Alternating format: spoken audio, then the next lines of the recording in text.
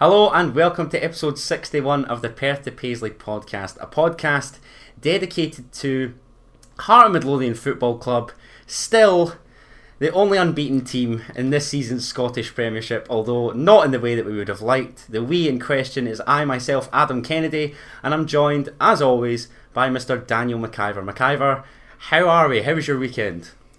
Oh, it was great. I'm generally outside of football. I'm doing very well, but within football, it wasn't the weekend we all hoped, expected, or wanted. How are you? I'm pretty much in that exact same boat, to be fair.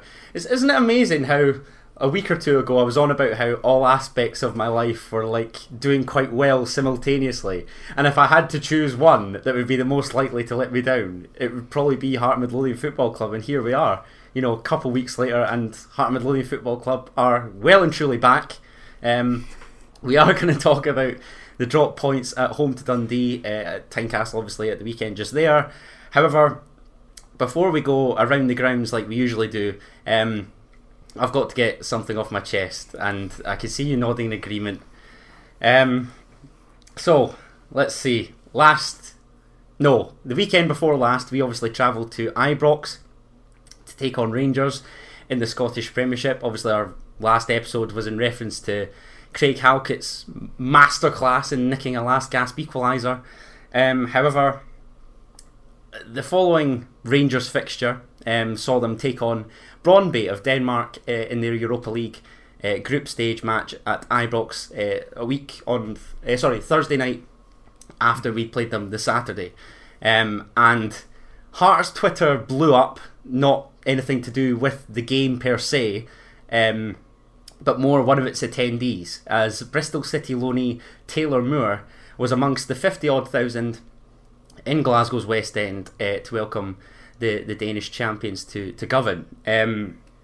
I was out on said Thursday night. I hold my hands up there and then. However,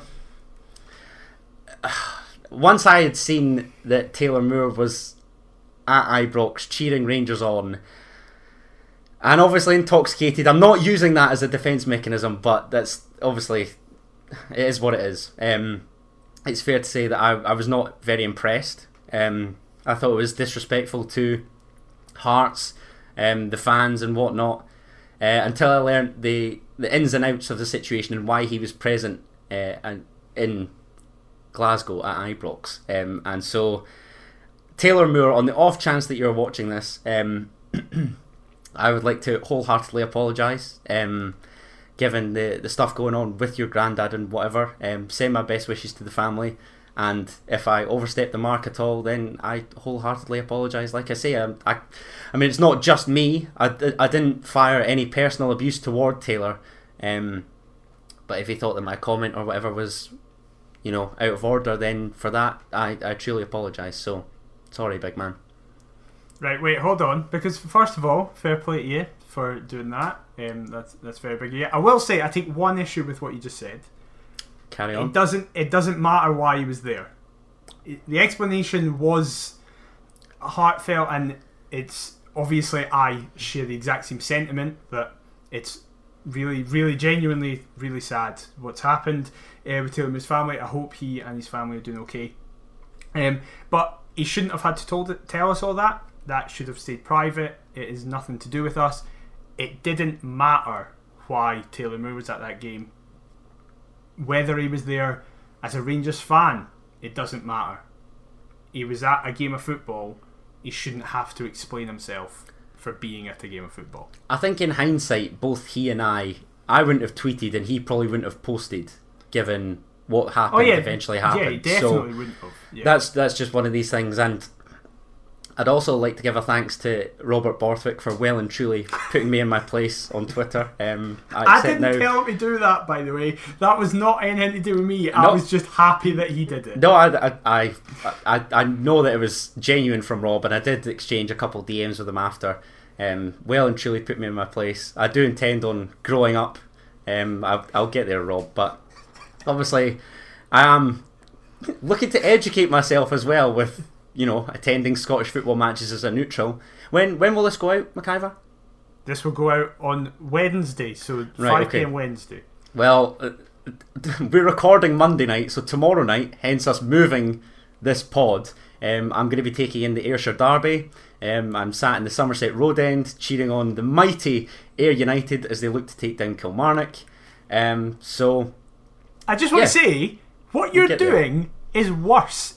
If you're using your logic, if you're like using the logic of, shouldn't we go to opposition games? At least Taylor Moore didn't fuck off a Hearts thing that he had to do in order for Rangers. You are fucking off the podcast. Excuse me? Are you questioning my loyalty to Heart and Midlothian? Is that essentially what you're doing? Yes, I am. You're a scumbag. Listen, there's absolutely no need for that. Hey, I made this pod. I can do what I want. Get it up, everyone. It'll come out when it comes out.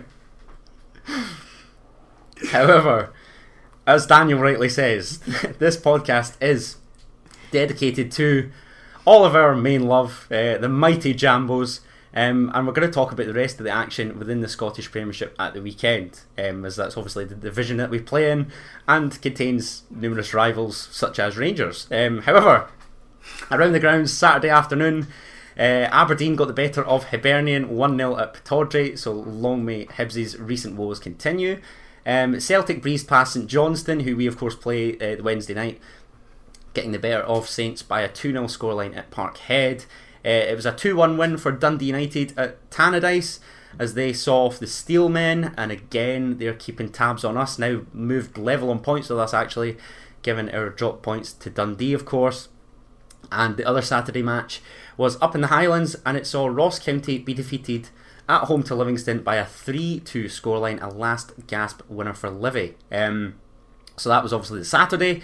And Sunday, it all kicked off in Paisley. 12 o'clock kick-off in Paisley, I should say, as St Mirren hosted Rangers. Saints took the lead early doors, but Rangers came from behind to grab a 2-1 win. And again, they're another that obviously affects us in that they've now pulled 3 points clear. And I thought the buddies were actually genuinely going to do us a favour, but of course, I'm not that stupid. And a Rangers win seemed inevitable once that we dropped points. But anyway, what did you make of the other 5 fixtures before we get talking about the famous? Well, I'll start with the last one you mentioned. St Mirren's goal was obviously amazing. And right at the start of the game, and I was thinking, oh wow, they actually might get a result here. But no, Morelos gets his 100th goal, and Rangers just kind of continue to tick along in this form of they're still nowhere near as good as they were last season, but still picking up points and wins, which is very frustrating. The Celtic game, Celtic just kind of seem to be starting to hit form now. It was very routine. The most exciting game was definitely the Ross County Livingston game. It was just mental. Penalties everywhere, last minute winners, David Martindale losing his mind on the touchline. Very, very entertaining. Livingston are now, I don't know if you could say, starting to find a wee bit of form just to fuck you over and like as if personally offended literally by what you said. Last week I saw the Livy stats and they were the only team to have not scored an away goal in the entire division, and here they are churning out 6 goals in 2 games, winning at McDermott Park, so I dread to see our result on Wednesday, and up at Ross County where we drew 2 each, so they are well and truly pulling my pants down in that respect, but carry on. Definitely. Charlie Mulgrew hitting scissor kicks just sums up Dundee United right now as a club. Just mental. He got the assist as well, so he had the game of his life. What a ball and it's, for the Edwards. It was an unbelievable cross. Tam Courts, what is he doing to that team? Like, they just seem unbeatable just now. However, I won't go over it because it was our easiest win of the season apart from Livingston. That's what I can't believe. Like, even when you look at their other results, they picked up a point at Parkhead. They beat Rangers at Tannadice. They demolished Hibs at Easter Road, and yet got swept aside by us. Like, what's going on? It's very, very strange. And then, of course,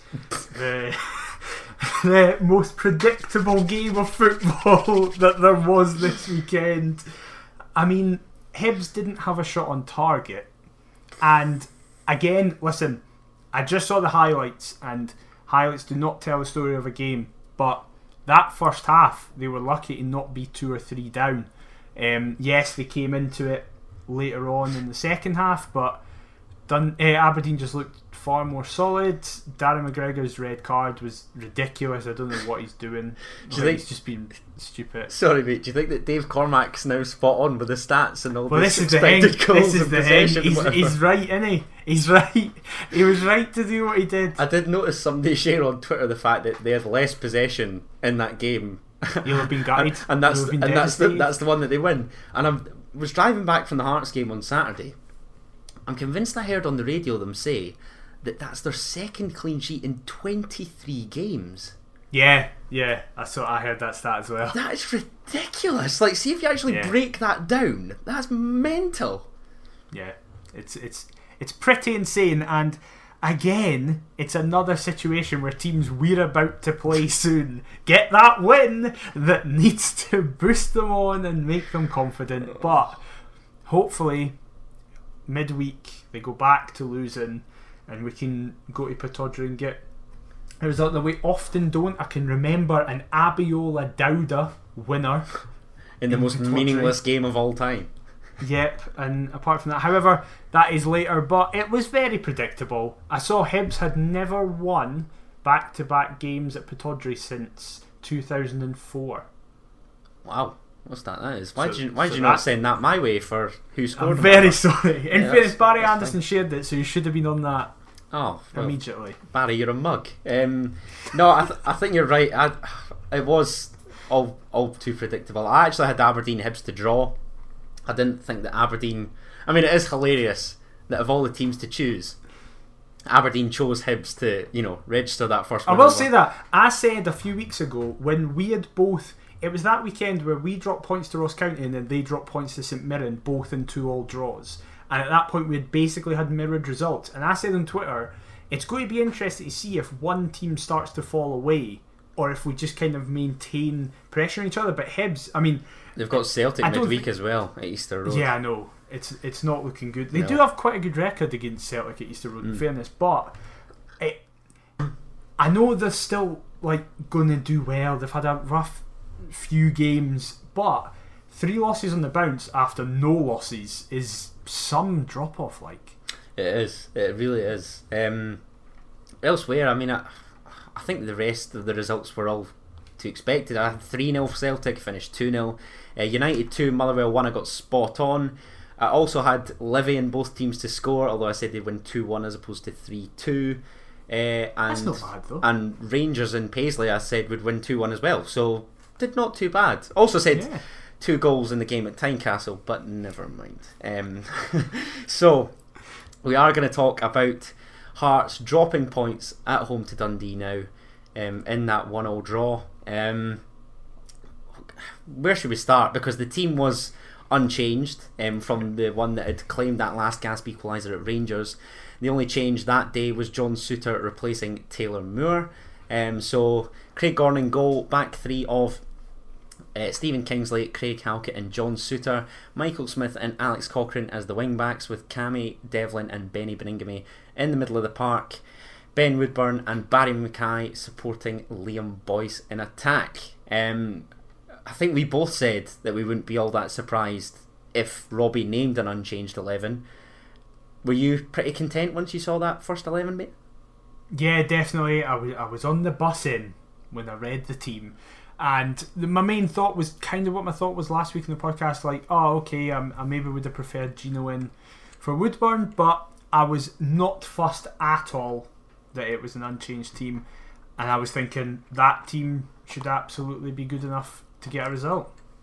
Definitely. And I think, I don't want to say we had it coming, but I think when we're talking about us potentially going top of the league with a win, wanting it to be convincing, my primary frustration, and I've spoken about this many, many times on the podcast, is talking the talk and ultimately not walking the walk. However, I was rightly confident. I believe we both were. We both said a 2-goal margin. I even predicted us to keep a clean sheet. So we've only got ourselves to blame really for not taking that chance and laying a marker down, to be honest. I think particularly with the game, or the way that the game transpired early on, didn't think it was a particularly fast start. I think it's fair to say.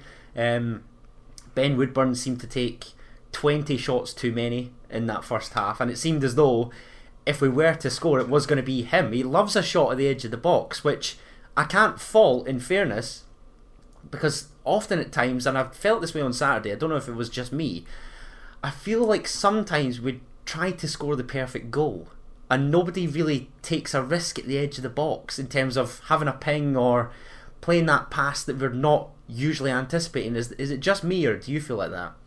Wait, you can't criticise Woodburn for having shots at the box then going, no. Why is nobody else shooting from outside the box? No, but the frustration is that he's obviously not off the mark yet. I don't know whether it's a confidence thing, and I was thinking about this even with Alfredo Morelos. You touched on it. He's now through 100 goals for Rangers. Has that been playing subconsciously over and over in his mind, and he's trying too hard? Now Morelos has scored. I bet he bags against Aberdeen midweek if he starts. He'll probably go on a wee run now. Whereas with Ben Woodburn, tends to happen. Yeah, I just feel as though once he gets that first goal, we might see him properly click into gear.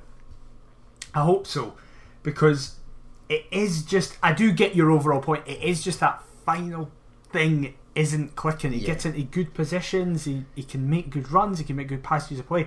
It's just the final shot or the final pass. And in fairness to some of them, especially with his passing, hasn't been his fault. He makes the pass, but then the individual, whoever it is, hasn't converted it.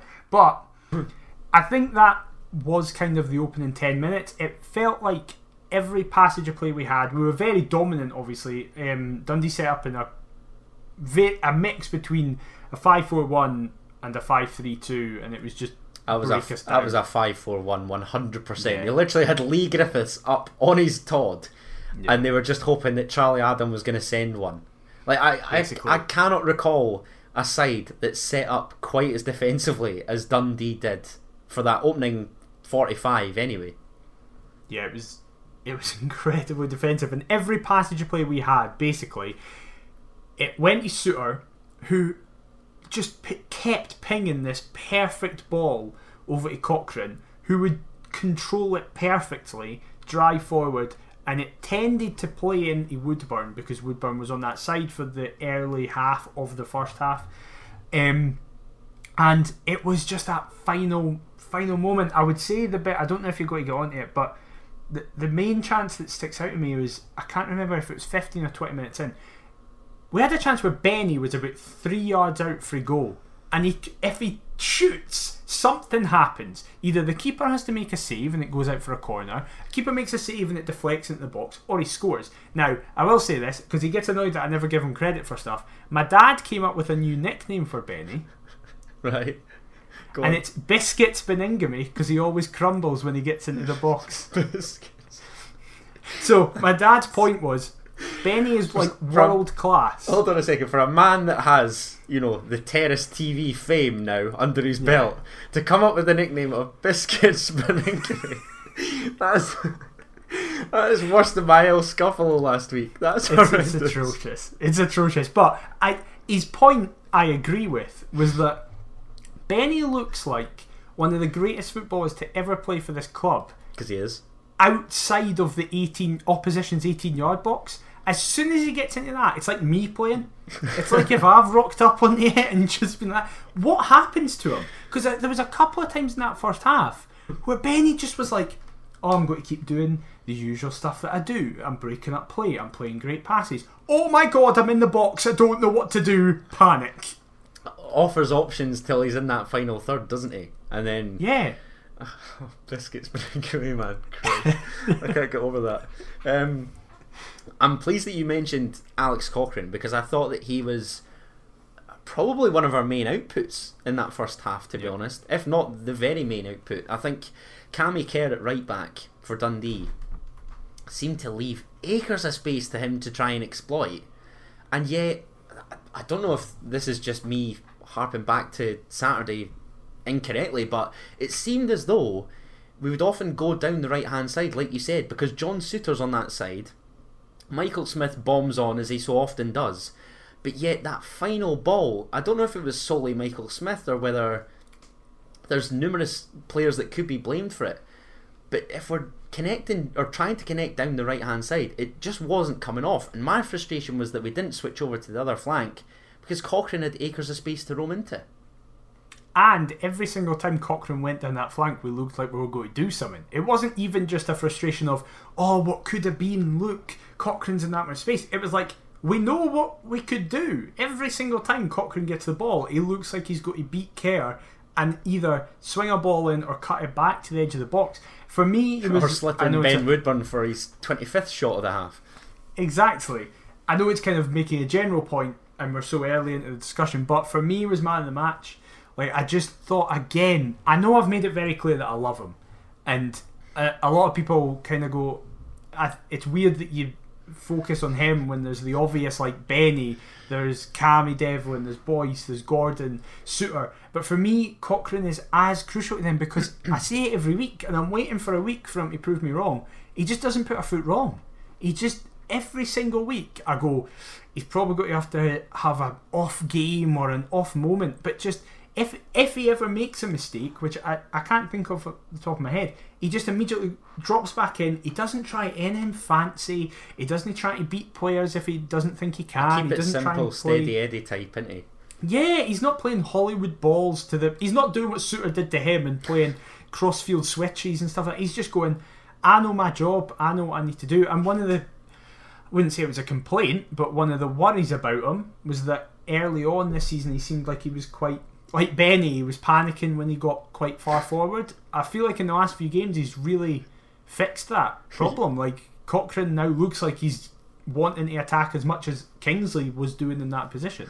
You're saying that he was the original Biscuits, in essence.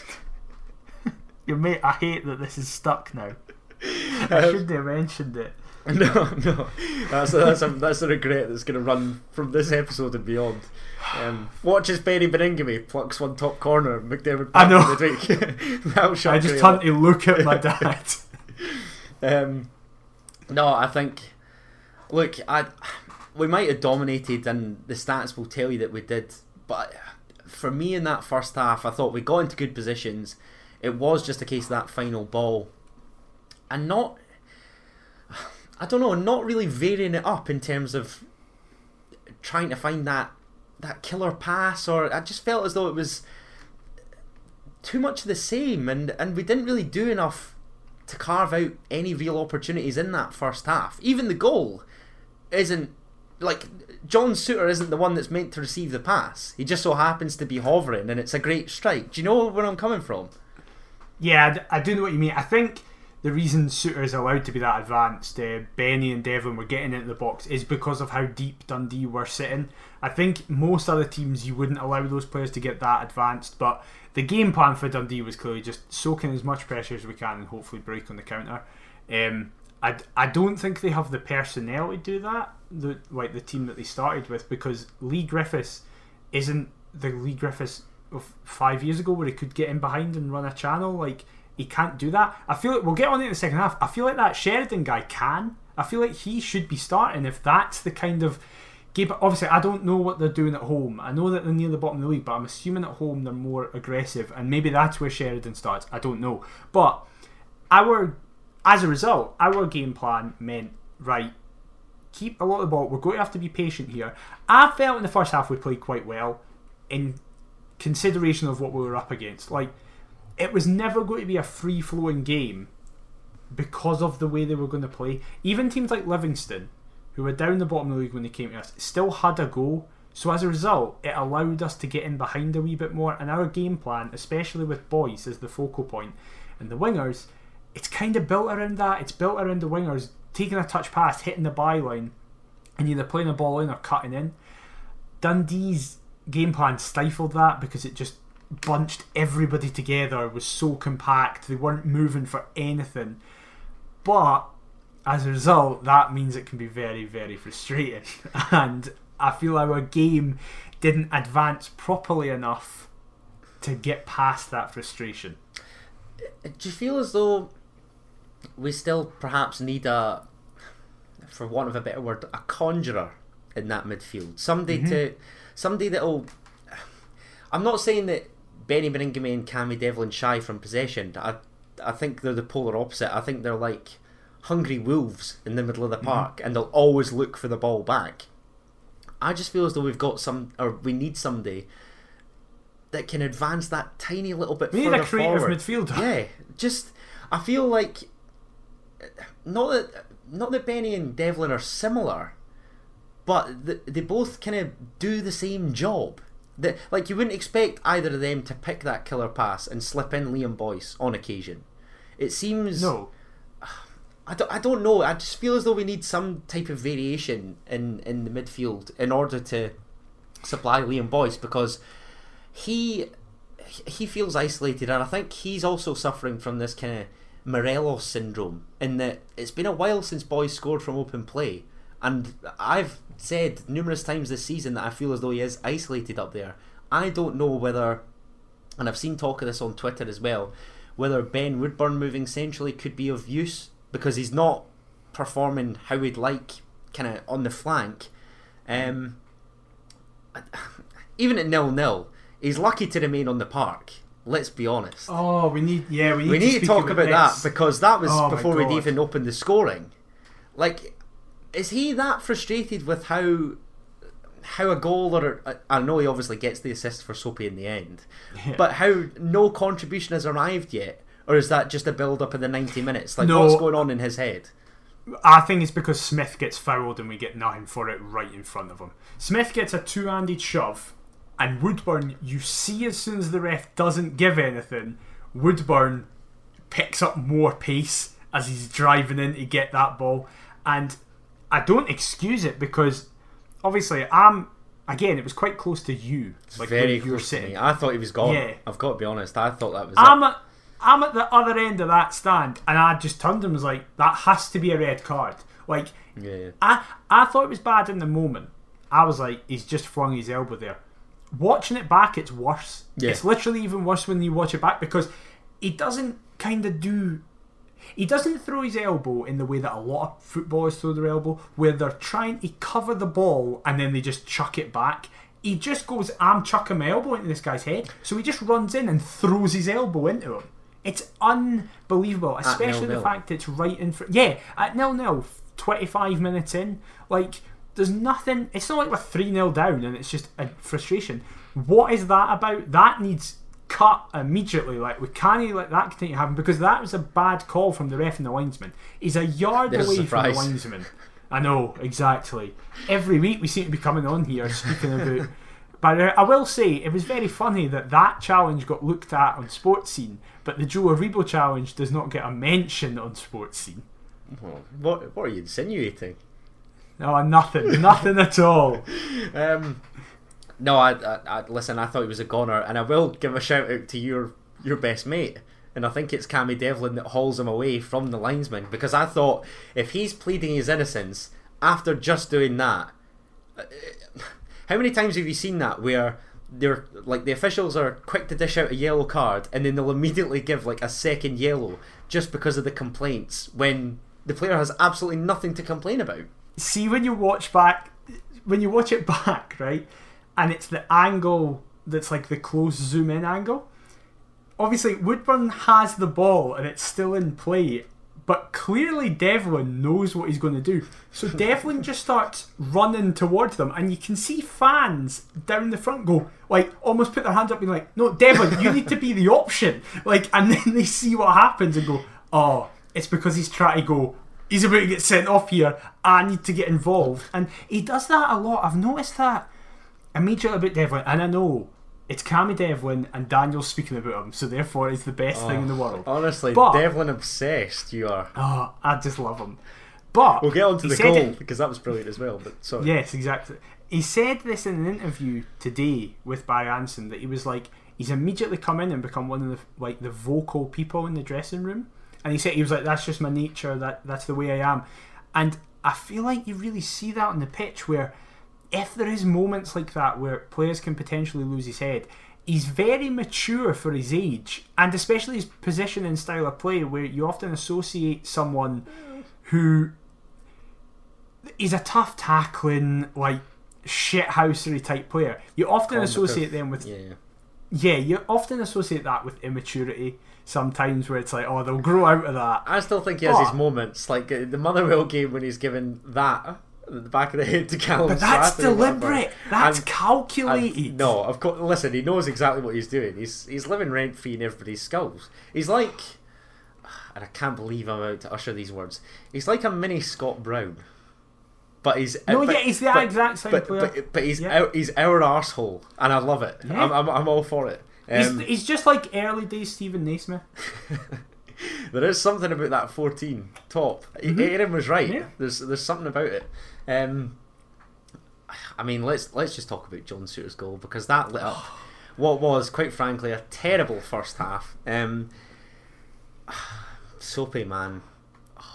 Just week by week, he's leaving. Yeah. I just get the impression he's off ski. I've resigned myself to it. It breaks my heart. It really does. I think even Robbie said something in the week, and I can't remember exactly what it was that he said, but he was asked obviously about Souttar's contractual situation, and I think he said that we need to show John just how appreciated that he is here, which makes me think, is he negotiating as being a backup elsewhere? Or I don't know. From what I was reading between the lines, and I should have had the quote on me from what Robbie said, I just thought prior to the game, he's off. And second goal of the season obviously arrives Saturday afternoon. It's just a superb strike. His initial pass is obviously cut out.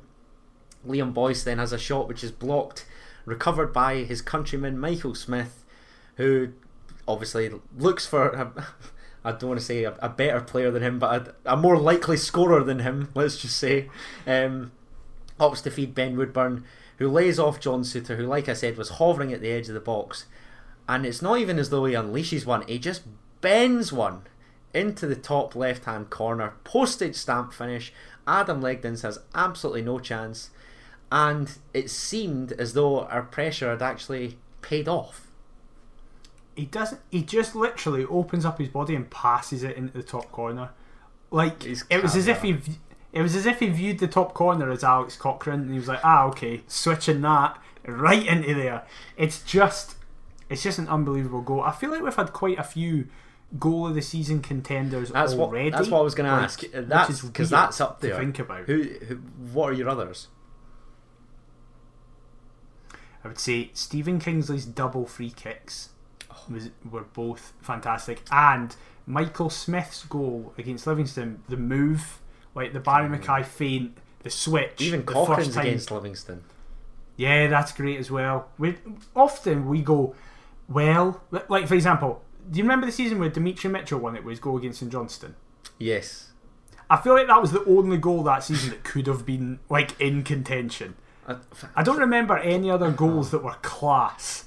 Playing nice football, and lo and behold, we're scoring better goals as a result. I know. What a novelty. How bizarre is that? But again, that was my frustration on Saturday. I just feel like sometimes we've got to switch it up. It seemed as though we wanted to score that perfect goal, whereas I don't give a shit how ugly they are. I wanted to batter Dundee. Earlier in the half, we did hit the bar from a yard. Yeah, and then the keeper made a good save as well. I think it was more. And Lee Griffiths hooked one off the line as well, didn't he? The Halkett header. Yes, exactly. Yeah, I think it was more a case of any other day we take those chances. It's 4-0 at half time. And this was my primary frustration. I had a chat with the Talk Scottish Football boys this morning before I was headed to work, and I said that I just felt as though it was a carbon copy of the Rangers game. Like, we essentially Dundee did to us what we had done to Rangers the week prior, where they've hung in the game for long enough that sometimes all it takes is that one chance, despite the host's dominance, or perceived dominance, I think in our case, because like I say, that first half, John Souttar's goal lit up. We were better in the first half than the second, but I still didn't feel as though we'd created all that much.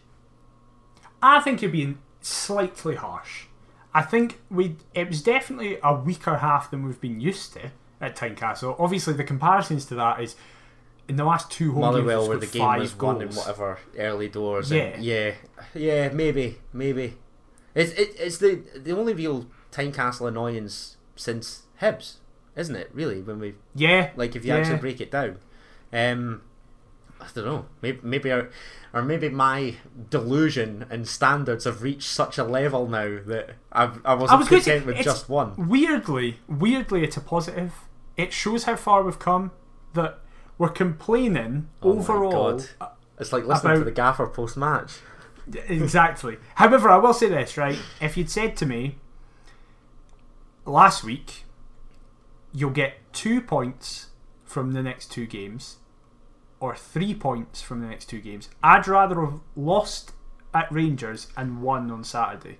I hear that, but then I also think that would leave us further behind Rangers. But we're not going to challenge for the title. No, but so that's not who we're competing with. Well, that's what I was going to say as well. Like, us being unbeaten after 10 games, it's a bit like running a race by yourself and losing. Like, it doesn't really mean anything, does it? Like, well, I'd say it means something because we're like a few points off. If we were like 8th and we were unbeaten and there were all draws, it's like, well, who gives a shit if we're unbeaten? I just feel as though this Dundee draw feels like a defeat, which makes which then makes you question, like, I don't know what I'm trying to say here. I just feel as though when you claim a point at Ibrox, you have to follow that up with a win. Yeah, that's the biggest thing. It feels like, because it's like it's almost pointless getting that draw. Yeah, at Ibrox. it just cancels it out totally. Yeah, and you're right in the loss. I wouldn't give a shit if it meant that we'd succeeded that with a win against Dundee. Yeah, which makes it all the more annoying. Like these drop points. Like Ross County are jobbers. Like, did you watch them against Livy? Yeah. Oh, they're already away. Like, how can you be winless after 10 games? And we're one of, I think, the three sides that they've taken a point from. Yeah. I don't want this to be the case. It's annoying already. And look, Dundee, I think, were lucky. They set out to be defensive, and of course they nick it with a late equaliser, but we don't help ourselves, do we? No, not at all. We had many chances in that game to kill it, and a mix of bad luck and bad finishing cost us. And one of those chances came directly after half time, right at the start of the second half, which, upon reflection, could have been all that we needed to bury Dundee in the end. Charlie Adam, actually, before we talk about the chance, Charlie Adam, right? It's brilliant. Like, he looks like Zidane in the Scottish Championship. I thought the highlight of his performance at the weekend was how long he escaped a yellow card. I mean, seriously, how many persistent fouls does it take for a guy that's got affiliations to the old firm to get booked? Like, it's absolutely no coincidence to me whatsoever. How many times was he fouling the likes of Benny Beningame and Cammy Devlin? It was actually doing my boxing. I don't think it's an affiliation to the old firm. I think it's just our refs are shit. And they were just like, oh, it's Charlie, it's fine, it doesn't matter. The fact we went into half time, there was 2 bookings in the game, and we had both of them. It was insane. Like, the 2 bookings we had were justified. Halkett's on Griffiths. Yeah, exactly. Halkett's was justified on Griffiths because he just pulls him back. That was and daft. Woodburn should have been sent off. So I'm not complaining about the cards we got. But it's insane they didn't have any. And I'm genuinely just astounded that we managed to keep, like, Halkett's was off the ball, so needless. But Ben Woodburn, thank God he got pulled away, because I was literally screaming, do not protest, take the booking and just get to. But Charlie Adam, man. Anyway, he's dispossessed in the centre circle. The hungry wolves, like I say, Cammy Devlin, Benny Beningame doing their thing, and it's Devlin that then spreads it out wide to Barry Mackay. Barry Mackay is the outstanding winger at the moment, I think, for us. Slips in Liam Boyce, and it's a great challenge from Lee Ashcroft, but I don't know whether it's a hesitation from Boyce or... I don't think it is. I don't feel like he does anything wrong. Like, it's just one of them where it's a coming together, and ultimately he's just lost out. It's easily the best defensive challenge we've faced this season. It was pitch perfect, because it had to be perfect, because otherwise it's a pen in the red card. Like that, he had to go in going, I'm committed to this, I know what's happening. Boys, I've seen people say there's a hesitation. I don't think it is. I think it's a touch that he needs to take to steady himself, because the initial touch, there's a bubble on the pitch. I look at it all the time when I'm looking. There is a bubble in the box, and it hits the bubble. And he takes a touch. Of course it does. Perfect. The one place where it shouldn't go. And typically it ends up exactly there. That was the clincher, I think, in my eyes, because we didn't carve out a lot really second half either. We hit the post. We did, and that's what I was going to come to, actually, because the substitutes changed the complexion of the game at Ibrox. Oh, fucking hell. Dearie me, that trio at Tiny at the weekend, holy hell. Every sub made us worse. Yeah, it's harsh to say, but it's bang on. Gary Mackay-Steven was probably the pick of the bunch and should score. And he was still shite. Yeah. He was still absolutely shite. I will say this, right, and I think this is... Unless I'm forgetting somebody obvious, and you might be able to think of this. Here. I don't think I've ever in my life seen a more lightweight player play for Hearts. Oh, that's not. I've never seen him win a challenge, or when he has the ball, ride a challenge. Ever. I don't think that's lightweight. I just get the impression that that's not Gary Mackay-Steven's makeup. But for example, the player that I compared him to with my mate was Milinkovic, right? So when that's who I had in my head, funnily enough. That's weird you say that. When Milinkovic came, we all looked at him and went, right, we know what we're getting here, don't we? He better be quick. We're getting a tricky winger who's going to be fast, because otherwise he's fucked. But he didn't. He completely ripped that up, because Milinkovic could hold himself. He knew he wasn't the biggest, but he was smarter. And I said to Hearts, though, today, Cochrane's similar. Cochrane is not a big guy, right? Cochrane even when he moves to centre half and you see him compared to the rest of them, he appears tiny. Yeah, he's a wee guy, right? But he's really intelligent, so he doesn't go in for challenges he doesn't think he's going to. He uses his head and sticks a leg and tries to nick it. You can be lightweight, slim, like not built for strength, and still win challenges and still ride challenges and get through. Gary Mackay-Steven, whenever he goes, yes, it is you. Yes, well done. Whenever Gary Mackay-Steven gets the ball, I'm like, oh, okay, we're losing it. He's just rubbish. I've seen so many people say he's inconsistent.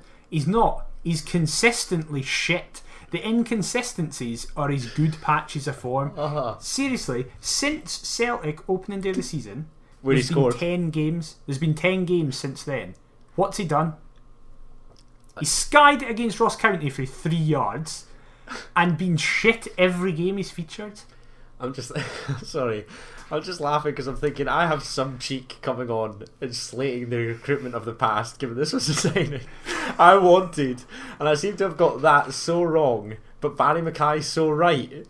I know. How is that happening? I can see why this is such a hit and miss amongst like recruitment departments and scouts and whatever. That's another one. Barry Mackay's not a massive guy, but often I'm like, he's going to be able to use his nous and get past people. He does enough to shirk off and evade folk. Yeah. I agree. Because I don't even think Barry Mackay's particularly all that quick, but he's got enough. He's fast with the ball. Yeah, with the ball, he's unbelievably fast. He's probably quicker with the ball than without. Yeah, it's weird. It's really weird. What a player. But yeah, obviously, like I say, Ben Woodburn was taken off, I think, at half-time for Gary Mackay-Steven. Half-time, yeah. Were you frustrated not to see Gino come on? Because I know that you're a big fan of his, and obviously now you've voiced your displeasure towards Gary Mackay-Steven. I had accused you of an agenda against him last week, and now it's starting to come to fruition here. But I think Gino's hurt.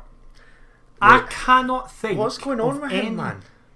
He looks like a different player. He does. He doesn't look like the Josh Naylor last season, because it's the trim. I'm convinced that it's the trim. But I will say this, right? Conspiracy theorists and all that. He didn't warm up. I was watching. So the subs warm up in front of us, right? I'm staying silent, Gino. This is all on him. So he was wearing a coat, like kind of big coats. The long ones. Aye, the long ones. He was warming up in that, right? With a bib over the top of it. He had the hood up, his hand in his pockets, and he was just doing. He was clearly meant to be doing shuttles, and he was pacing back and forward, and had his water bottle, and he was just like occasionally drinking out his water bottle, and all the other players, like when Haring went, when Nandwilly went, when Halliday went, when Moore went, when GMS went in the first half, they were doing shuttles followed by side steps. Gino just stood at the corner flag and occasionally walked up and down, and I was like, what are you doing? And then Barry Mackay got absolutely clattered at one point in that second half, around the 60th minute, and I was like, right, he's going to have to come Gino. off here. Yeah. Then 10 minutes pass, and bang on 70 minutes, Gino gets brought on. Can he now only get 20 minutes? Is that what it is? Is his injury that we're just not being told? Because we've heard that he's had a wee bit of a niggling ankle injury. I think it must be worse because I didn't even think it was as long as that, mate. It might not have been. It might have been less than that. I genuinely felt actually, he got about a quarter of an hour max. It might have been that then. And when he was on, he just did absolutely. He shot from the corner flag. That was great. Yeah, into the side netting. I thought it took a deflection when I see it. Nope. But is he trying to catch the keeper out? Is it a terrible ball? Like, I don't know what's going on. And this was a player that I was looking to start because I felt at Ibrox he actually looked competent. And again, it's another. I'm not going to slate the substitutions despite my real want to, because they worked so well last weekend. But like how, like if it is a max of 15 minutes, again, like why that? Yeah, like we've spoken for what, about 3/4 of an hour already. And that's it's flown by for me. So therefore, get Gino on for 45 minutes. A third of that time, yeah. Hook boys after 25 minutes if they're not performing. I don't care. We did around the grounds in the same amount of time that Gino got. If we have to sacrifice boys after half an hour because they're not pulling their weight, then so be it. Give these guys an hour. Right, I do not support imagine the discontent. The discontent at Tynecastle's already toxic after like 10 minutes and we're not 1-0 up. If we're hooking boys after half an hour and they're getting dogs abuse as they're walking off, oh my god. Can we speak about Nandwilly? We can, by all means, because obviously he was the second change for Liam Boyce. Do you want to touch on Nando first, or how fucked are we without Liam Boyce? I want to speak on Nandwilly first because then it segues quite nicely into how fucked we are without Liam Boyce. Very is the answer. Yes. I think Nandwilly got the most stick out of the 3 subs. And whilst I understand it, I don't think he was the worst sub that came on. I think so. Listen, Gino. I think he was the 3rd worst sub. I'm not having that. But I think they were all atrocious. I think so what I mean by that is I think I would give Nandwilly a 2 and Gino and GMS a 1. No one played well. And I think that was Nandwilly's far and away worst game for us. There is nothing in contention for how bad it was. However, I will say this. Up until the 80th minute, we played like Liam Boyce was still in that park. We were giving balls into feet for him. We were playing the ball over the top, getting him to run into channels. We were getting it into him tight so he could hold it up and then play off. That's not what Nandwilly does. What Nandwilly does is you just need to say to Armand, right, big man, stand on the penalty spot and we'll just bump balls into you. And we didn't do that until the 82nd minute. And try and get knockdowns and runners and all this shenanigans off you. That's what I need him to do. That's what I was going to ask. How annoying is it that Ben Woodburn couldn't keep the heat for more than a half? Because then if he moves centrally, grabs his goal that I believe he needs, we could have been on to a winner. We could have been entering these fixtures with confidence as opposed to a slight little bit of nerves. I don't know what the answer is. I really don't. I think what it showed, right, because this is why I'm not going to give Nandwilly too hard a time, and I think it's a bit harsh on him that people are going, that's it, he's shit. Particularly after last week, if they were in the away end at Rangers, then he came on and caused havoc. Yeah, exactly. And he's done that most And how can he games. go from that to then being as poor the following I've got week? an answer because, and it now segues into the next point. Armand Nandler has had a great game whenever he's come on, whenever Liam Boyce is still in the park. Because it does what I said last week and what all pundits and people who have been watching the game said. He gets it and he wins knockdowns to Boyce. He drags people out of position, so therefore Boyce has more space. He gets the ball and plays it off as Boyce runs into a channel. The problem was at the weekend, we took him off for Boyce and he can't play as a lone striker. He can't do it. I'm not going to blame him for that because it's not his, that's just not the way he plays. Like, it's not his fault that he's not like that. The problem is that it reinforced, we need a if striker. Boyce doesn't play, we're knackered. Because I think even when Boyce doesn't he have games where he looks like he's going to get a couple or he's not constantly peppering shots, he is the focal point of this team. We build everything around him, and even when he's having an off game, we still seem to play quite well because it's like he's there. He might not be having loads of shots, but he brings the ball into himself and plays it off. Or he's dragging defenders out of position so it allows other players to have more creativity. Because he's so good, he's the best striker we've ever seen at this club, and it's hard to replace that. Just very quickly, because I totally agree and back all of that. Would you risk him on Wednesday if he says he's good to go? No, neither would I. Not at all. We'll come on to that later with regards to selection and whatnot, because I'm intrigued to hear your thoughts. But yeah, look, not a great day out. We've not even spoken about the goal. Well, this is what I was just about to come to, so thanks, mate. made all the worse by the Dundee equaliser, because they'd offered diddly squat up until 83 minutes, I think it is, when Jason Cummings, of all people, I literally Friday night I'd said on Talk Scottish Football, I said I'm quietly confident, but there's a small part of me that's silently shitting myself for Lee Griffiths and Jason Cummings. How I wish that I had not said that now. And look, everybody knows that I am a Benny Beningame enthusiast. That's in my Twitter profile. He can do so much more. And I've got to be honest, I think the goal is his doing. I can't believe that I'm about to criticise the greatest footballer that I've ever seen, which just sums up how rubbish my weekend was. Because Cammy Kerr's long throw, Jason Cummings he's in the 6-yard box under it's not even the challenge of Benny Beningame, because he doesn't challenge and flicks it past Craig Gordon at his near post. It's just a disgusting goal to concede, and piled on the frustration for me that we hadn't taken the few chances that I believed we created. So I actually don't think Benny Beningame is the main person at fault. I think he's the second main person at fault. Oh, wait, hold on.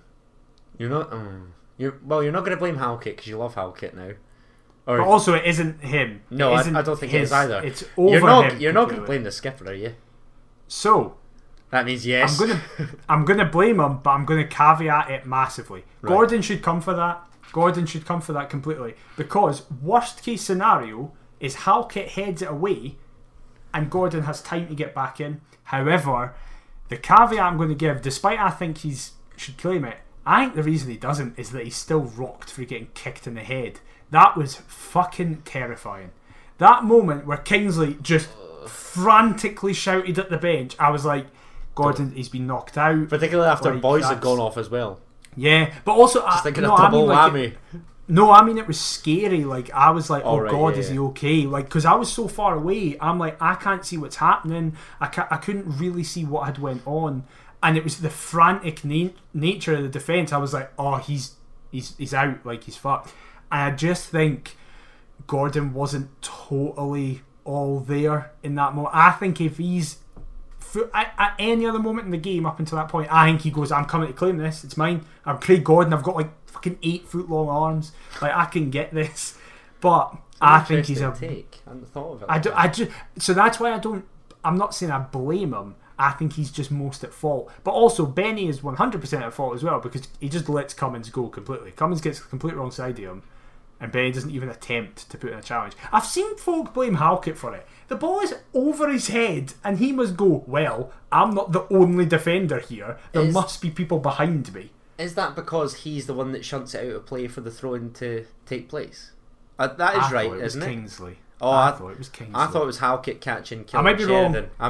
wrong. I need to watch that back. But anyway, yeah, I didn't get the Halkett blame. I've got to be honest, I was obviously at the game and then drove home, and Dad fancied ribbing me for saying that. Well, obviously he listens to the pod and he knows that I believe that Benny Maringame is the greatest footballer that I've ever seen, my Congolese king, and he said, oh, what about your man Benny for the goal? I was like, no, he's not at fault. Don't know whose fault it is, but it's not him. It was his worst game, like. And then I see it back and I'm like, oh yeah, Christ, yeah, it's his fault. Just the Biscuits Beningame in the box and the photo goal. I will say though, it's a testament to how good he is, right? That I would still have given him like a 6 or a 7 out of 10, because the rest of his game was his usual great self. But I would say generally, I love him, it was so his much. worst game. Yeah, I know, and he was still decent enough. Yeah, that's the level that we're talking here. I love him. But he and the rest of the troops will head up to Perth on Wednesday night with me. With you. You're going. I'm not, because some of us got to grind out here. I'm not gonna. What does that mean? Well, I'll be working, but I'm not gonna out my employer here. That sounded like you were going to be doing a live stream, and I've just left you. Oh God, could you imagine? Right. But anyway, Benny and the troops and you will all be heading up to McDermott Park as Hearts take on St Johnstone this coming Wednesday night. So this will be the night after? No. In 3 hours' time after this gets uploaded, we're kicking off. Oh shit! This is the worst thing I've ever done. Move to this Wednesday release. That's my bad. But yes, it's his fault. Blame him. That's I've got nothing to do with this. So get this on in the motor when you're headed up to Perth. Yes. But yeah, taking on St Johnstone, we've both voiced our displeasure at McDermott Park not being a happy hunting ground for us. Now we've got the added factor of Liam Boyce being 50-50. We've both said that neither of us would risk him. Therefore, and I had seen your team that you posted today on Twitter, what would be your selected 11 to try and take down Saints? Are you talking about the team that has been met with unanimous support and everybody loves and is like, oh yeah, it's fantastic, Daniel, you definitely know what you're talking about? Not the one that's been met with, you are clueless and know nothing. And thank God you're not picking the team. Exactly, yeah. I can't believe you dropped Barry Mackay. That's all I'm this gonna is say. The thing. The greatest wide player at the club, but that's fine. I realise it's a personal vendetta against me because I championed this side. You're jealous, you're envious. It's fine, I get it. Yes, that's fine. This is the thing. I didn't know that Barry Mackay could play in the 10. I thought he was just a winger. I'm not even sure he can, but I just love that everybody was so quick to hop on this bandwagon of what are you doing? Why are you dropping Barry Mackay?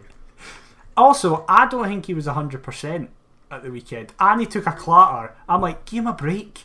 Give him a break for a game. Well, this is what I was going to ask, because St Johnstone aren't in the best form. They've just lost back-to-back league games, and I know that one of them was obviously at the weekend away to Celtic at Parkhead, but the one before they got scudded 3-0 at home to Livingston. So, Saints aren't in the best of shape. They've not scored in the last 2 games. They've got injuries aplenty. Is this the opportunity to rotate? Would you then go back to, I don't want to say back to full strength for Aberdeen on Saturday, but what are you thinking with regards to potential people to bring in here? I personally would rotate. For those who didn't see my team, I changed formation slightly, and I know that I've been wanting to say don't change system, but I've always caveated that with weird. I've also caveated that with, however, there's 3 players that if they're out, you need to change the system, and those are Suter, Smith, and Boyce. And this team is without Boyce. I wouldn't say Suter now. I'd probably just say the Northern Irishman. That's true. Yeah, because Taylor Moore's been good. Just the blonde John Suter. Basically, this team that I posted was without Liam Boyce. So I went with a 3-5-2, Gordon in goals, same back 3, Kingsley, Halkett, Suter, same wing backs, Cochrane, Smith, and then I played a 3 in the middle of Benny, Cammy, and I put McInnes in. That seems to be one of the main things of contention. The reason I did that is because I think we need, as we were saying earlier, we need a creative player, and McAneff is the most creative of the midfielders centrally we have, I'd argue, because I'd probably go along with it. And there's also the other adage of, people have been saying for a while now, he needs to prove himself, because currently he's not getting near this team in full strength.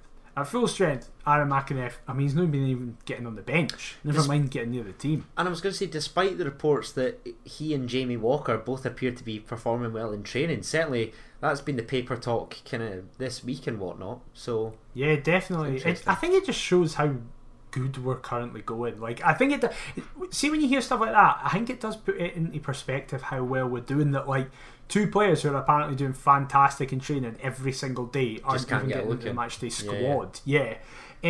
With the McAneff thing, I caveated it in the tweet saying I wouldn't even mind a Herring to come in, and that's what I can't fathom. It's a very industrial 3. Yes, far too negative. Come on. But I would say you push Devlin forward. Because Devlin played there. Devlin played there in the Olympics. Devlin played in behind two strikers. See, when I watch Cammy Devlin, I can't. Oh, I didn't get it either. I can't. But fuck it, he's done it. He's done it. Yeah. He's done it once before, so just chuck him in for his second time. It'll be fine. I think that people raised the point of Mackay in that role. I would be fine. I would be baller that if he's fit. Like, I think he could operate quite well in that position, because I think the thing that's been killing him is that he's not really had a pre-season, and he's been tasked with hitting the byline every time he gets the ball. Whereas if he's in the 10, it's a lot less running. Like, and you're making an excuse for him because he's got, a fantastic fullback behind him, or should I say wingback? Oh no, of course. I just mean, I mean that as a compliment to him. Like, he's been doing so well, even though it's like you're asking a lot of him, and he's still doing it. But just one of the big things what a player. Was the two strikers I went with were Nandwilly and Woodburn. So a lot of people were saying Nandwilly shouldn't be playing, and I put him in because Robbie said if Boyce isn't playing, Nandwilly is starting on Wednesday. I know that this is in a few hours, it's going to be kicking off, and Robbie will have been lying, and I'll just look like a massive idiot, and we'll play the 3-4-3 with a front three, Woodburn. GMS, Woodburn and Mackay. Yeah, that is absolutely that's what I'd opt for, personally. I don't want Gary Mackay-Steven playing at Minging night. Just give him Perth. a chance. We've given him 100, Adam. He's played nearly every game this year. Or I was going to say, as long as the chances don't fall to him. That's not what you want from an attacking player. No, just let him drift and create. Slip in Woodburn for he doesn't him to create take though. But let Woodburn take another 30 shots, because he's clearly taken not enough as we would have hoped. I think it would work quite well, because it means Nandwilly isn't tasked with being the lone striker and doing everything. It means he can win knock-ons. Yeah. I just think he's better with Woodburn on the overlap running forward, with Nandwilly winning knock-ons to him or bringing it down to him, and Woodburn can win. Now I realise that Armand Nandwilly is the perfect profile for a Heart Midlothian centre forward. Exactly. Utterly useless in front of goal, just a massive brick shithouse that will bring others into play and let them do the deed. I couldn't understand the people going, Ewan Henderson is the solution to our Armand Nandwilly problem. I'm delighted you brought this up, because I also saw, I thought about trying to incorporate a little loanee section here, because I noticed, is it Aidan Denham, I think, was on loan at Berwick Rangers? I saw him score against the mighty Stirling Albion in the Cup, although the Beanos obviously progressed through. What a team they are. League Two's finest other than Kelty Hearts. And then the Ewan Henderson talk. Now, we are obviously recording Monday, so yesterday there was a game on at Firhill, obviously, as Queen's Park are playing there for their League One campaign, and hosted Alloa, Ewan Henderson's loan club. And I believe the Spiders were 3-2 up heading into injury time. Ewan Henderson bags a brace, remarkably, and all of a sudden he's hailed as, the Murrayburn Messi and all this shenanigans. Like, why? He's not the answer, is he? I cannot be arsed with it, because people were going, he's the replacement for Nandwilly. I was like, you shouldn't be comparing them, but fine, let's compare them. So I did. So in Twitter, I posted this. Ewan Henson has played 44 games for Heart of Midlothian, got 4 goals, 4 assists. Armand Nandwilli has played less than half of that, 21 games, and has got 6 goals, 4 assists. Somebody then took an issue with that, saying, oh well, they're not similar players. So I went, okay, here's a direct comparison. Josh Ginnelly has got the exact same stats, 4 goals, 4 assists, in exactly half the games, 24. So we have players. Listen, Ewan Henderson always tries hard. You can never say that he doesn't care or that he doesn't put himself about.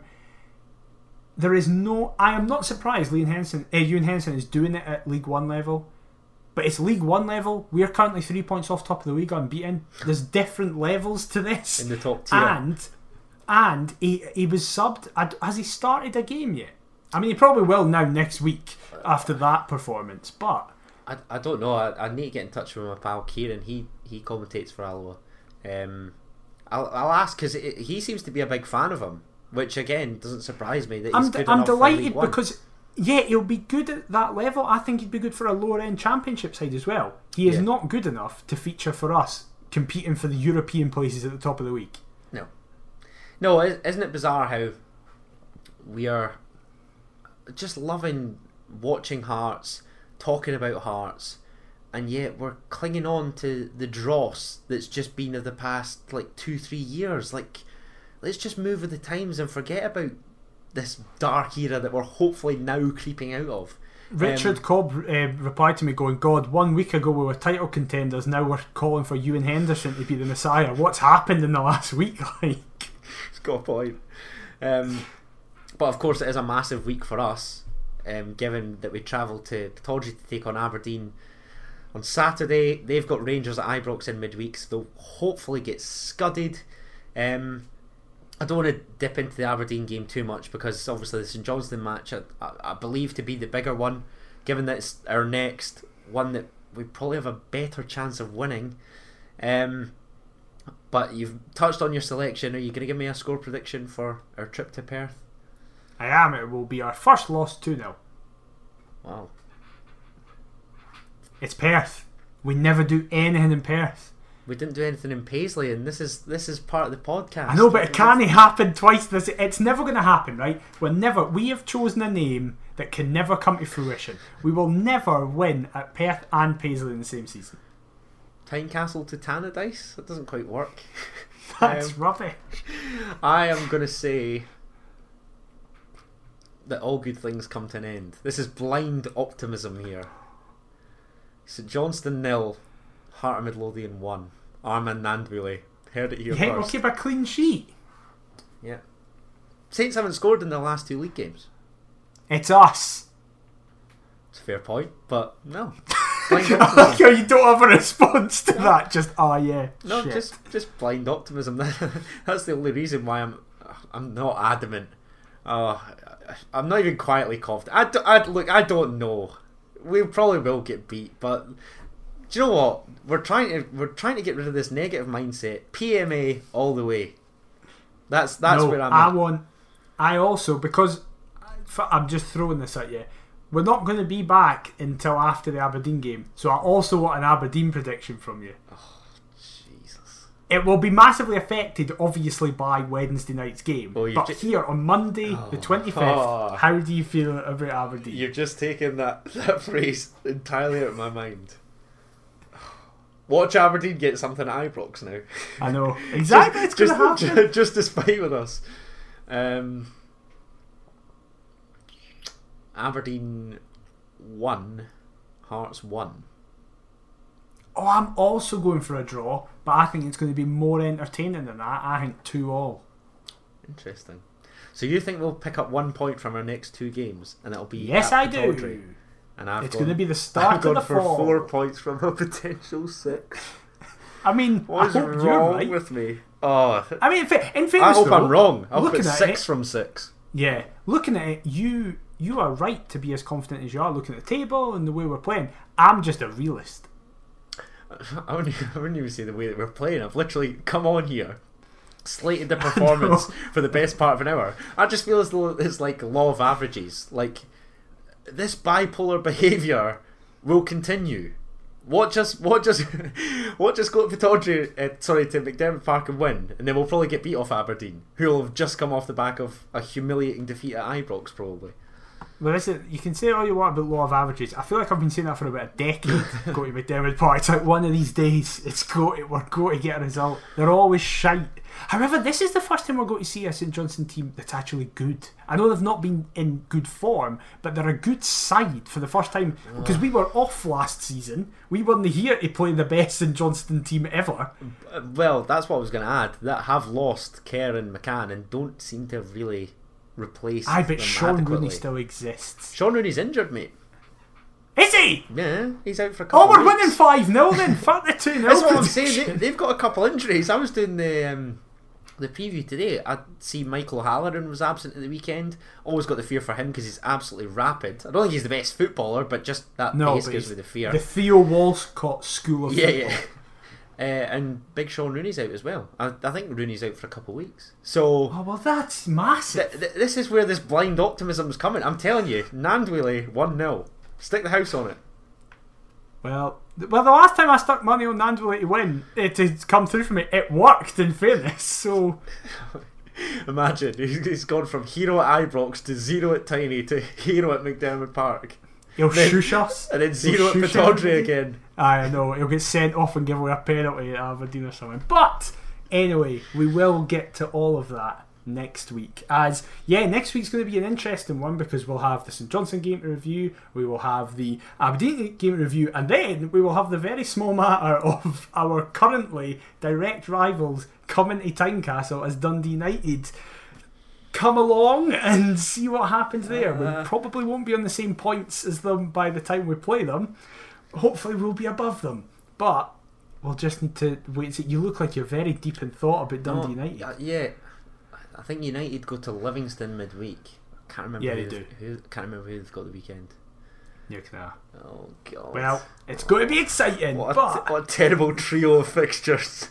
I know, it's a nightmare. But massive thank you for suffering through this episode as probably the most downbeat episode we've had this season. But hey, the fact that we've got to the end of October and we can say that is an achievement in and of itself. Just had to host it, didn't I? Shock. Yes, exactly. But we have been the Perth to Paisley podcast. Thank you so much for listening. If you want to get us on social media, it is all below us on the YouTube version. But if you're listening, it's Perth to Paisley on all the social medias. Please leave us a review on your podcast platform of choice if you are an audio listener. And if you're watching this on YouTube, please subscribe. Please leave a like. Please leave a comment. It's much appreciated. If you want to get in contact with us elsewhere, we do have the email perthtopaisley@gmail.com as well. Adam, where can they get in contact with you personally on social media? They can get me on all the socials at Adam T. Kendo. And what about yourself, mate? I'm at dmciver22. As I said, we'll be back next week to cover the St Johnstone game, the Aberdeen game, preview the Dundee United game at home, and anything else that comes up from within then. But we'll see you next time. Bye bye. Keep the faith, Mother Jai Team!